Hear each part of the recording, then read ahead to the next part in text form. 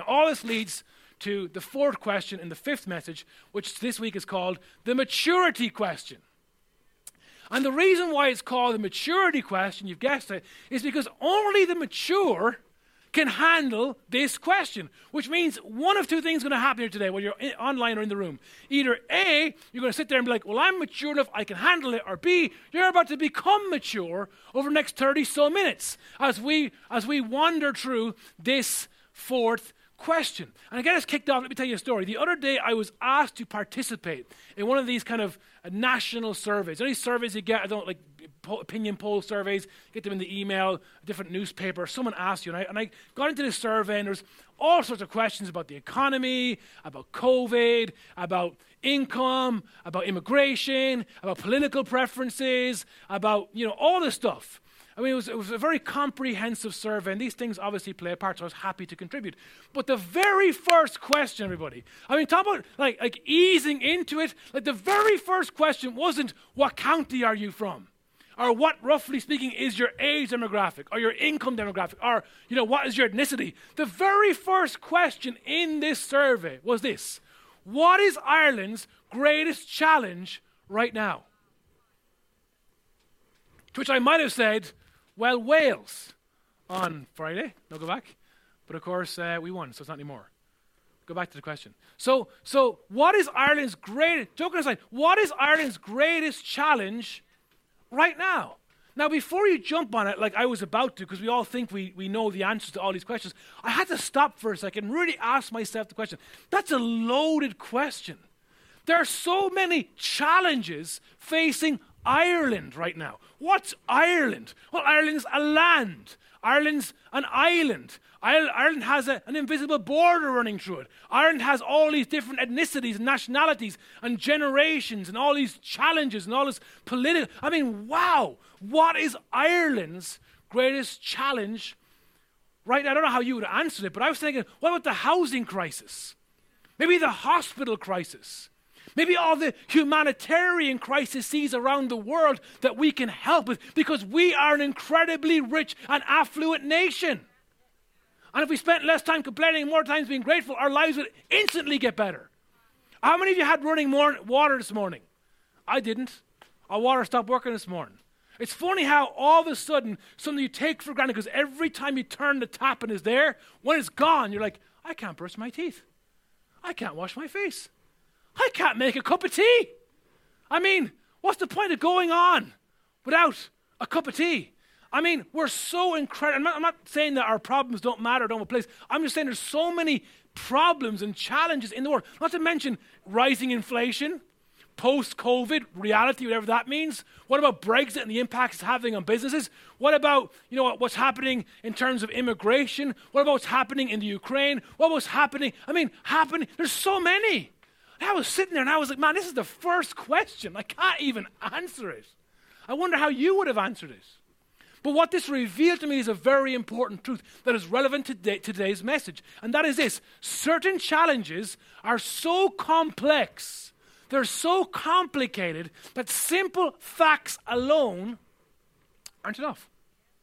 Just having facts alone aren't enough. We need more than just facts. We can't just, if I have all the facts, we can make the best decisions. Yeah, but what about all the nuanced ones? Like, what do you put first? People with no homes or people who don't have beds in hospital? It's complicated. It's complex. And this is why we need to ask and answer the maturity question. Okay, let me change up for a second. That's quite serious, quite deep. Let's make it more fun. What about 5-minute syndrome? Come on, you all suffer from this syndrome, don't you? We all suffer from this 5-minute syndrome. What is the 5-minute syndrome, you ask? It's that point in reality where you realize you have to be somewhere else, but you're currently here. And you've told the person you're 5 minutes away, but Google Maps tells you it's 20 minutes in the car. To which you don't have a driver's license, so you have to take the bus, which means it's 40 minutes away. If the bus, which is rarely on time. I mean, how many understand? Like, we live our lives, and again, maybe you're sitting going, no, that's not me. See, I'm an early person. Oh, no, you see, I'm not, I'm wise. Let me tell you something. If you're there 5 minutes early, you still have 5-minute syndrome. because it's still 5 minutes. And here's the funny thing. If you're a 5-minute early person, the 5-minute late person frustrates the life out of you, right? But if you're the 5-minute late person, you get there and find the other person has been waiting 10 minutes, they frustrate the life out of you. Either way, we're all on one side of this 5-minute syndrome reality, where it's running to the shop or trying to make a bus, trying to make a plane, whatever it is. As human beings, we have this inclination, we have this tendency, this propensity to put ourselves in positions that aren't real. We keep saying, just 5 minutes more, only 5 minutes. How many got kids? Bedtime, just 5 minutes. And then 5 minutes. And then 5 minutes. It's like, man, a whole hour has gone by in 5-minute increments. It's just something we all experience. What's so interesting about this 5-minute syndrome is we're all laughing because we know it doesn't work. When does it ever work? Like, 1 more minute rarely adds anything. In fact, one might say, very often, it usually subtracts something. Like, it breaks trust because you weren't there, you said you're going to be there. Or you break the law, which means it subtracts money from your bank account. Or it could be something more serious. The truth is, we always tend to overestimate what we can achieve in a short amount of time. Now, where am I going with this? Where I'm going with this is very simple. As human beings, we have a natural inclination to live as close to the edge as possible. Just 5 minutes more. Take 2 minutes. I will leave in a second. Sure, it'll be grand. And even if that doesn't apply to you from a time perspective, at some point in a way, when it comes to conversations between what's legal and what's illegal, where's the line of responsibility and irresponsibility, right? Where's the line between moral and immoral? Where's the line between ethical and unethical? Now, when it comes to facts, it's very simple, right and wrong, black and white. But a lot of times in these conversations, there's gray. There's nuance. It's not black and white.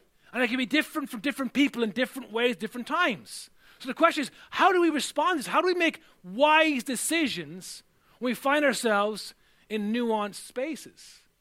We live our lives on the edge. It's that place where we say, it's a line between where we say, I'm in control, I'm good, I've got this, I've got my hands on the reins, it's going according to plan, it's all going to work out. Are you sure, man? Yeah, it's grand, but are you sure? Yeah, I'm fine, but do you really think, yeah, I'm in control. It's a line between I'm in control and I need help. Like, I'm in trouble. Like, the ship is sinking and the captain does not want to go down with it. I need help. Why do we find ourselves in these situations? Why? Because whether it's making a massive decision around the question of what is Ireland's greatest problem, or overestimating how much ground you can cover in 5 minutes, it all comes back to the same simple assumption. The assumption that we make all the time. And sometimes that bleeds its way into our decision making, and it leads to a place that if we're not careful, we end up living with regrets. The assumption has a couple of different angles to it. Number one, well, if it's not wrong, it's all right. If it's not illegal, it's permissible, right? If it's not, next one, if it's not immoral, it's acceptable. And if it's not over the line, it's fine. And so we allow ourselves to fall into the trap of walking on the edge, asking the question, where's wrong? Where's illegal? Where's immoral? Where's the line? And as long as I don't step over, even though I'm dangerously close to it, as long as I don't step over it, I'll be fine. But none of us account for the weather. None of us account for the fact that sometimes the footing is slippy. Sometimes someone knocks you over on purpose. Sometimes you make one ill-judged step, and before you know it, you're over the edge. And many of us, when we think about our regrets in life, I mean the really big ones, the ones you don't like thinking about, the ones you start to like talking about, so many of those regrets came from us living our lives too close to the line. Now again, maybe you push back and say, well, look, I love to live on the edge. That's my personality. That's how I am. That's who I am. This may work for you. True. But what about your children? But what about your spouse? What about your younger sister? What about your younger brother? What about those people that you care for? Like, are you happy with your child going out at night going, look, as long as I don't cross over the line of immorality, I can flirt with it, but I'm fine. As long as I don't break the law, even though I'm right there, I'm fine. You know, even though it may not fully be clear on the ethical nature of all this, as long as it isn't like overtly unethical, I'm fine. Like, it may be good for you, but isn't it funny when you put the parent hat on, or the older sibling hat on, or the friend hat on, all of a sudden it's not okay. It's not good. Because we know that the chances of someone losing their footing and slipping into a world of regret is so simple and so quick. And again, how do we get here? We get here because we asked the wrong question. Not all questions are good questions. What is the wrong question you ask? Let me tell you. The wrong question is there anything wrong with this? We start, when we're faced with nuanced possibility, when we're faced with these challenges, the first thing we think is there anything wrong with this? And that is the wrong question. If the first question in your head when you're faced with a decision that you don't know how to react to is there something wrong with this? Well, then you better wave a red flag in your own face. Because that in itself is wrong. And asking the wrong question usually is followed by the flip question. You're thinking, what's the flip question? The flip question is, how the flip did I get myself into this? If you start off asking, is there anything wrong with this? I don't know, it seems kind of nuanced. Maybe I'll just flirt with the edge. All of a sudden you fall over and you go, how the flip did I get myself into this? And you're looking around and you're doing this to your hip. You're like, man, how? And you're looking to blame someone. And all you see is mirrors, right? Because the reason why you're in that pit, the reason why you're in that hole, is because your choices and your decisions lead to your regrets. Now again, there's a part, like I said back in week 1, where sometimes other people's choices hurt us and we live in the shadow of theirs. But 90% of the time, our regrets, our poor choices, our bad decisions are the reason why we get into this. How the flip did I get myself into this financially? I said I'd never do it again, but here I am. How did I get myself here professionally? I left college with dreams, had this whole plan, a career. By 35, I'd be here. How am I stuck here? Well, chances are it's your decisions. How did I get here relationally? So many chances, so many people didn't work out. And most importantly, how did I get here spiritually? You see, when it comes to the nuanced reality of life, when it comes to these assumptions that we make, it's okay to live on the edge, and therefore we ask the wrong question, which leads to the flip question. Here's a better question. Here's part 5 of the series. Here's the best question. It is called the maturity question because only the mature ask this question. You know what it is? Here it is very simply. The maturity question is, what is the wise thing to do? Not the illegal thing, immoral thing, the blurred line between good and bad. What is the wise thing to do? Relationally, financially, spiritually, professionally, ethically, morally, whatever it is. What is the wise thing to do? Now here's why this question is the mature question, because only mature people recognize that a decision can be both not wrong and unwise at the same time. I'll say it again. Only mature people can recognize that a decision can be both not wrong and unwise at the same time. It's not black and white. It's difficult.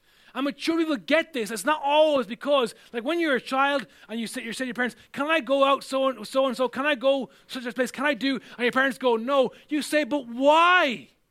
There's nothing wrong with it. Right? It seems black and white when you're 11, but when you're 51 and have lived a bit and have a few tales to tell, a few adventures you went on, a few edges you fall off, you see the nuanced nature of decision making. That very often a decision isn't just a thing, it's a destination. What begins as a choice to will ends up becoming 10 years of your life. And we understand this as we get older, as we get mature. It's not as simple as things sometimes seem to be. And the truth is this: your greatest regret was preceded by a series of unwise decisions. It always fascinates me in my own life and the lives of those I care about, how our greatest regrets aren't always just one random moment of chance.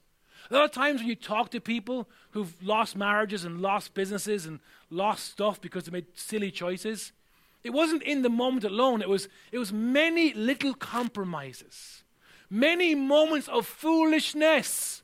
Danger's over there, it can't get me. Many moments of flirting with the edge that led them to the point where eventually one day they fell off.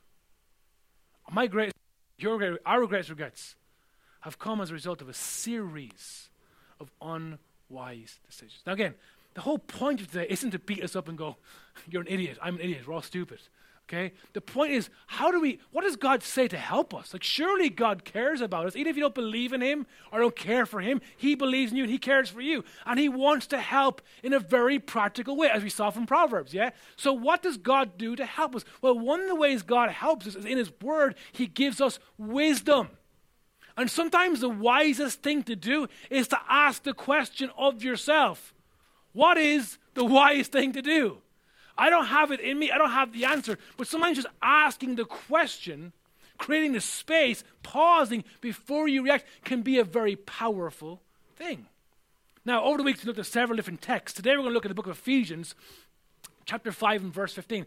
The book of Ephesians, or I should say more specifically, the letter to Ephesians was a letter written by the Apostle Paul to a church like ours in a city called Ephesus, which is in modern-day Turkey. And Paul is trying to help these Christ followers, these people, navigate life with questions like these. And in chapter 5 and verse 15, here's what he says to the church and echoes into our lives today. He says, verse 15, he says, "Be very careful then." Notice the word careful. "Be very careful then how you live." Now, please understand, just time out. So many people say, man, I can't become a Christ follower. I can't subscribe to church because Christianity's boring. It sucks the life and fun out of everything. Christianity is that mother who's like a Karen, who's always telling you, stop climbing things, stop throwing things, stop eating things. But you're a boy. You eat, you climb, you make a mess. It's part of life. It's what we do. Well, hang on a second. That's not necessarily accurate because God is not some controlling, over-manipulative father, mother figure who wants to control you out of danger into safety. God is not a father to get down off the wall. God is a father who says, be careful. I learned this the hard way. It's very easy to talk about when you have no kids, but when I start having kids and they were climbing walls and climbing trees, I mean, my inclination was, get down! Get down! You'll die! You're my child. But they had to stop and go, but you climbed trees. And you were fine. And you climbed walls. And you were also fine. And again, there's a limit, there's a boundary, and every parent decide what they are. But the point is, I realize I have one voice. And what I say in this moment isn't just about the moment. It's about how I'm setting my kids up for life. So rather than saying to them and over them, you will fall. Think about this. Don't take a risk. You'll fall. You'll fail. You'll hurt yourself. I'd rather say, be careful. Calculate your steps. Pay attention to your grip. Make a calculated choice. Because danger's there. It's real. It's real. And maybe I'll provide a safety net. But if you fall, it's on you. Now, please understand, my kids are not hanging off the roof of my house here in your mind, okay? They're not swinging from the chimney, okay? It could be a wall this high. I'm just saying that life requires us as parents to prepare our kids for risk and not protect them completely for so the first time they face it, they're in their mid-20s and have no help and no support, and you can't be there to help them. I'm applying that to church and saying it's the same is true with God. God doesn't want to control us into perfection. God invites us to follow in this adventure called life. And he empowers us to make choices for us, knowing that even though as Christians in the room, as Christ followers, he's co-authoring our life in a sense, it's our decisions in response to his will, in response to wisdom that writes the story for our lives. So God doesn't say, you will fall. Don't try, don't risk, don't say, but God says, be very careful. Be very careful then how you live. Not as unwise, but as wise, making the most of every opportunity because the days are evil. We'll come back to that in a second. Therefore, do not be foolish. How do we avoid foolishness? Understand what the Lord's will is. Now again, if you read this in context, the Apostle Paul applies in the Ephesians letter some of the ways he thinks that applies to them. And God's will for our lives is a massive thing. But broadly speaking, God's will for all of us right now is that we would grow in wisdom. God's will for watching online, and God's will is that we would be wise. Well, how do we become wise? So number one, he says, don't be careless with your life. Don't be careless with your life. Your life matters. And you be young and single and think, oh, I'm a free bird. Sweet home Alabama. I mean, my decisions are my own and they don't affect anyone else. Let me tell you something. In 10 or 15 years, they will. They will. And you look back and think, man, why didn't someone tell me that my choices weren't my own? Because by living in community, by living in proximity, by loving and being loved, people share in our decisions and they share in our regrets. We should be careful with our lives. Let me ask you a question right now in the room, very, very plain question. Are you being careless with your life? I'm not saying you're jumping off buildings with no parachute. I'm saying, are you consistently making choices, unwise choices, foolish choices, relationally, financially, professionally, spiritually, that are ruining your life? God cares for you, man. God cares for you, woman. God cares for us people. Don't be careless with your life. One of the ways that we can avoid being careless or mitigate carelessness is by number 2, making the most of every opportunity. I love this phrase. Don't be unwise, be wise. What does wisdom look like? Wisdom looks like making the most of every opportunity. What a great way to speak to children. Life is full of opportunity. Yes, there's challenges. Yes, there's tough times. Yes, there's difficult days. But life is full of opportunity.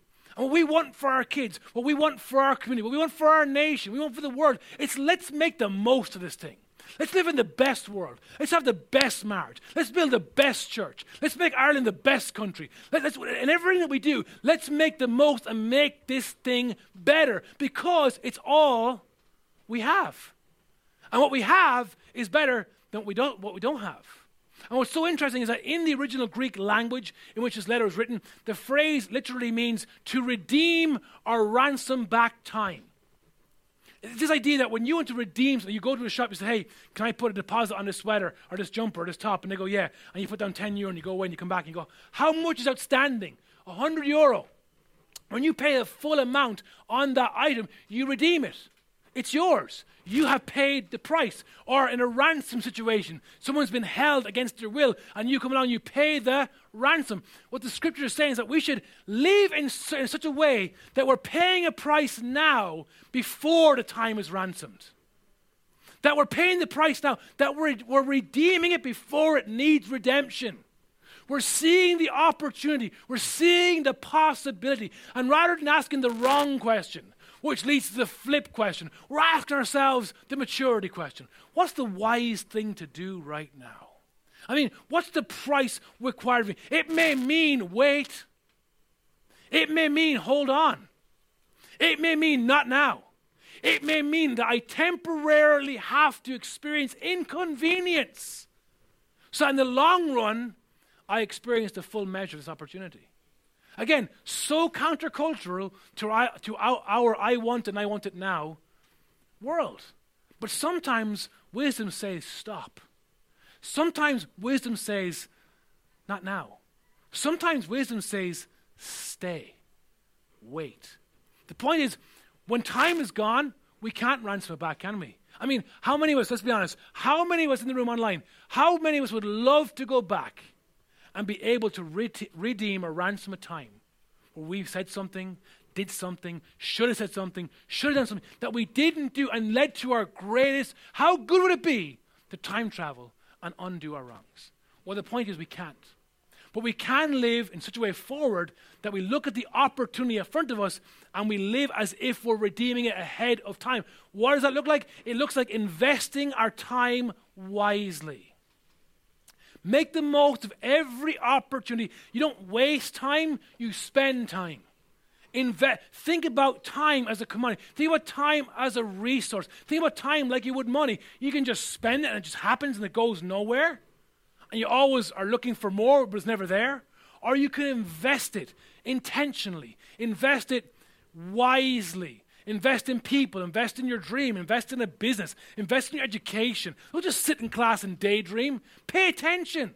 Take notes. The teacher isn't there for their benefit. They're there for your benefit. And when you're finished college, they'll be living their life, but you'll be thinking, why did I pay attention in class? Invest your time wisely, because your decisions are determining the future of your life. And the reason why the Apostle Paul says is because the days are evil. You think, oh, what does that mean, the days are evil? Let's be honest. When was the last time you saw an ad on a telly, or heard an ad on the radio, or saw an ad pop up on Instagram saying, be careful with your life. Be considerate of other people who disagree with you. And there's value in being self-controlled. No. Don't care what other people think or do. Care about yourself. Consider it. If they don't agree with you, they're wrong. They're probably racist, or they're probably politically crazy, or some kind of alt-right, alt-left, whatever. Label them so you can put them in a box and move on with your life. And self-control. Are you kidding me? If you see it and you want it, you have every right in the world to go and get it. And we live in a world that's so perfect, right? People are so happy, right? You walk out there, everyone's so happy, marriages flourishing, communities are great. There's no poverty, there's no injustice, there's no inequality, right? Wrong. Because this message is destroying our world. Because it's making the world a place where individuals live at the expense of each other. Versus the idea that even if you're not a Christ follower, even if you have a different view of life and faith, we are human beings. We share this planet together. We're called to make this world a better place, not a worse place for our kids. And right now, we live in a time with so much tension and all that's happening in the world. Look what's happening in the Ukraine. To pray for those people and pray for wisdom for those involved. But it seems like every time you see an ad, an advertisement, something online, something on the radio, it's always about us. And you deserve, and you are, and you should, and buy it now, and buy it at this price today for $9.99. Special one-time only offer just for you. And we go, oh, come on, not that stupid. But really, one time only, oh, wow. Maybe I should buy that thing that I don't need again. Bottom line is, guys, and again, I'm not saying this is you, this is all of us, yeah? We need help. We need help, and we need help now. And what we need is, when it comes to all these decision-making opportunities, we need a filter. Just like you filter dirty water before you drink it, we need a filter. We need a wisdom filter. We need to be able to push our challenges, our situations through a filter to try to figure out what's wisdom right now. What is the wise thing to do? And to do that, we must look at the past, the present, and the future very quick. And I'm going to put this together in a very large, complex sentence, so please stay with me. So it goes like this. In light of my past experience, my current circumstances, and my future hopes and dreams. Watch again. In light of, as a result of, because of, knowing full well, reflecting upon, taking into action, taking into account, my past experience, my current circumstances, and my future hopes and dreams, what is the wise thing for me to do? I'm just asking, in general, what's the why? No. In terms of what I've learned, in terms of what I'm going through, and in terms of where I want to be one day, the question is, what is the wise thing for me to do? Let's talk about past experience for a second. Number one, past experience. We all have past experience. You've heard this saying that those who can't remember the past are doomed to repeat it. Right? Those who can't remember the past are doomed to repeat. Let's put it in the context of today's message. Those who don't pay attention to what got them into trouble yesterday are likely to end up in the same trouble tomorrow. And the sad thing is, for some of us, our life is a cycle of repetition where we keep falling and saying, I'm never going to do that again. And we fall, I'm never going to do that again. That's the last time. And it just keeps happening and happening. I think, is it me? Am I the problem? Maybe I'm the problem. You're not the problem. It's the question you're asking. And the question should be, in light of what you learned last time, how do you do something different this time? Because here's the truth. We all have past blind spots. And they're called blind spots because we're not aware of them. We're blind to them. See, our past, the way we were raised and what happened to us, what didn't happen to us, sets us up. It gives us a propensity towards addiction and hurt and abuse and whatever bad habits that we grew up in, we have in our lives. And these are blind spots that we're unaware of. And if we don't deal with these things, if we can't shine a light at these things, we're going to keep ending up in the same place. Wisdom helps us because wisdom knows how to respond at any given moment in light of our past experience. Normally, I do this right now, but wisdom says do something different. My father always said this. My mother always said that, but something tells me now that I should react in a different way. See, this is where we have to grow up as people and take responsibility for our lives. Yeah, do you know what? Your father failed you. Welcome to the club. Your mother didn't love you enough. Welcome to reality. Life sucks. It does. For a lot of people. And we all have our individual stories and we can spend time sharing those. But the bottom line is at some point we have to take responsibility for our lives. Because hanging on the balance of our decisions are maybe one day our children who want to talk about their father and their mother. And we want to give them, not a perfect story, because none of us are perfect, but a better story. To do that, we got to grow up. As the wise Irish proverb says, you got to do your own growing, no matter how tall your grandfather was. You got to do your own growing. You got to take responsibility. The past, it leaves an indelible mark, but it can teach us some things if we're willing to listen and learn. Number 2, current circumstances. Look, life is seasonal. Life moves. Life shifts. Life has good times, bad times. Life like our Irish weather, it's seasonal. But wisdom knows the season. Wisdom knows how to make the right response, the right choice in the right moment because of the season. For example, wisdom says, did you just get out of a relationship? Then why are you back in one? Are you just recently divorced? Why would you just go from one dysfunctional thing to another without processing how you got there? I'm not saying you're done and can't be redeemed. I'm saying let's not keep going to the same crazy cycle. Didn't you just get out of debt? Weren't you just celebrating the other week that you finally paid off all your loans and are debt-free and now you just bought that car, bought that house, bought that thing, bought the jet ski? For Ireland? Seriously? Nothing wrong with jet skis. Didn't you just get back to church? Weren't you celebrating the fact that you're loving God and in a group and serving and how great things are, but now you're going to that place with those people do that thing? I mean, it seems like you're going back into the same cycle. And it's not forever. It's just a current circumstance. Maybe what you need to do is rest up and heal and learn some lessons about why that relationship didn't work. Maybe what you need is some advice, some margin, some space between what you want to buy and buying it. Because maybe, this might blow your mind, you don't really need it. It's okay to want it. It's okay to want a jet ski. But if it means that you can't feed your kids, that's not wise. Or maybe it's time to realize that the best thing you can do with your life is give everything to God. Go for broke. Just root yourself in Him. He is Lord. Just trust Him with everything and see what happens. See, sometimes we get caught because when we ask the wise question, we hear never or not ever. But actually, what seems like is a not ever is simply a not now. It's not that you can't ever be back in a relationship. It's not that you can't ever own a jet ski. It's not that you can't ever. It's just not wise now. So many times with my kids, they say, can I have, or can we go, or can we do? And I go, no. And they go, is that like a not ever? No, it's just a not now. Because again, the gift of being older and more experienced is I have a much broader perspective. It's not that it's a no forever. It's just not now. Wisdom knows the difference. Wisdom knows the difference between and not ever, and not now. Third and finally, future hopes and dreams. Again, all of us have a mental picture of a preferred future. All of us.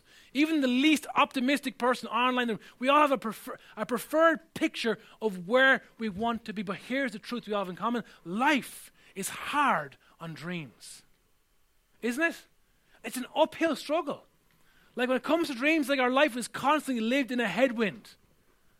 Like life just seems to have this ability to grab hold of, tear down, tear apart, and destroy human dreams. And that's true, for all of us. That doesn't mean the dream isn't worth dreaming. It doesn't mean the dream is impossible. It doesn't mean it's not a good dream. It just means it's harder and longer than you realized. And that should encourage you if you're a dreamer. And you should be a dreamer because God made us to dream. One time in history, God dreamed about you. And here you are. What a great thought. Now, that's true, and if I was doing a series on dreaming, I'd go more into that. But the focus of my application of today is that sometimes our dream didn't work, not because life is hard, because we made stupid choices. Right? Because here's the challenge in Paul's letter to the Ephesians. If we're not careful with our choices, then we may contribute to the demise of our dreams. If we keep making foolish choices in a cyclical manner that are taking us that way, and our dream is that way, and all the while we're hurting people and harming ourselves, chances are our dream won't happen. But if we say, I'm fed up living this story, I want to live a different story, I want to make some wise choices, not only will we help ourselves and help others, but more than likely, the dream can and will come true. The challenge is that we got to be careful not to rob ourselves of our future. There's a wonderful story in the Old Testament about these two brothers, Esau and Jacob. And Esau was the older brother. And in that culture, that meant he had the right to inherit all his father's wealth. But one day Esau was hungry. Typical lad. Comes in, and there's his brother making some soup. And so, doing the brother thing, they're arguing because Esau wants some soup, and Jacob's like, get your own. He's like, what will it take to get some soup? And Jacob says, your birthright, your position in the family, all your inheritance. And Esau kind of goes, soup, momentary, hunger, quench that hunger, or the rest of my life. And Esau, famously and foolishly, chooses the soup. And later on, even though he's crying and begging his father, he lost everything in a moment. He robbed himself of his own future. Because in a moment of foolishness, what was a not now became a not ever. We got to be careful that we don't become Esau in our own life story. You go, well, how do I know? How do I not become an Esau? Wisdom. Wisdom brings clarity. Wisdom brings clarity financially. Wisdom brings clarity professionally. Wisdom brings clarity relationally. And wisdom brings clarity spiritually. The greatest regret, our greatest regret was always preceded by a series of unwise decisions. And how we get off this train, how we break that cycle, how we start moving in a different direction is we ask ourselves the maturity question. And the maturity question is, again, one more time, in light of my past experience, my current circumstances, and my future hopes and dreams, what is the wise thing for me to do? What is the wise thing for you to do? What is the wise thing for us to do financially, professionally, relationally, and spiritually? And when you're tempted to excuse yourself away and go, well, this is different, you say things like, but I'm not hurting anyone. I can handle it. There's no law against it. God will forgive me. Understand that your excuses are paving the way to your future regrets. My friends, as we get ready for the last question next week, I want to say this all of my heart, honestly, because I love you and I'm for you, and as I prepare this talk, I only want the best for you. Even those of you who don't know, I only want the best for you. But it is time for us to put our excuses away. It is time for us to break the cycle of foolishness in our lives and get free. And take a step towards God and a step towards the future that He has in mind, a good future, a future full of adventure and hope and opportunity. A future that means that we can grow and become better, and that we can grow the world we live in and make it a better place. But if we're going to do that, we have to grow up and take responsibility spiritually, emotionally, physically.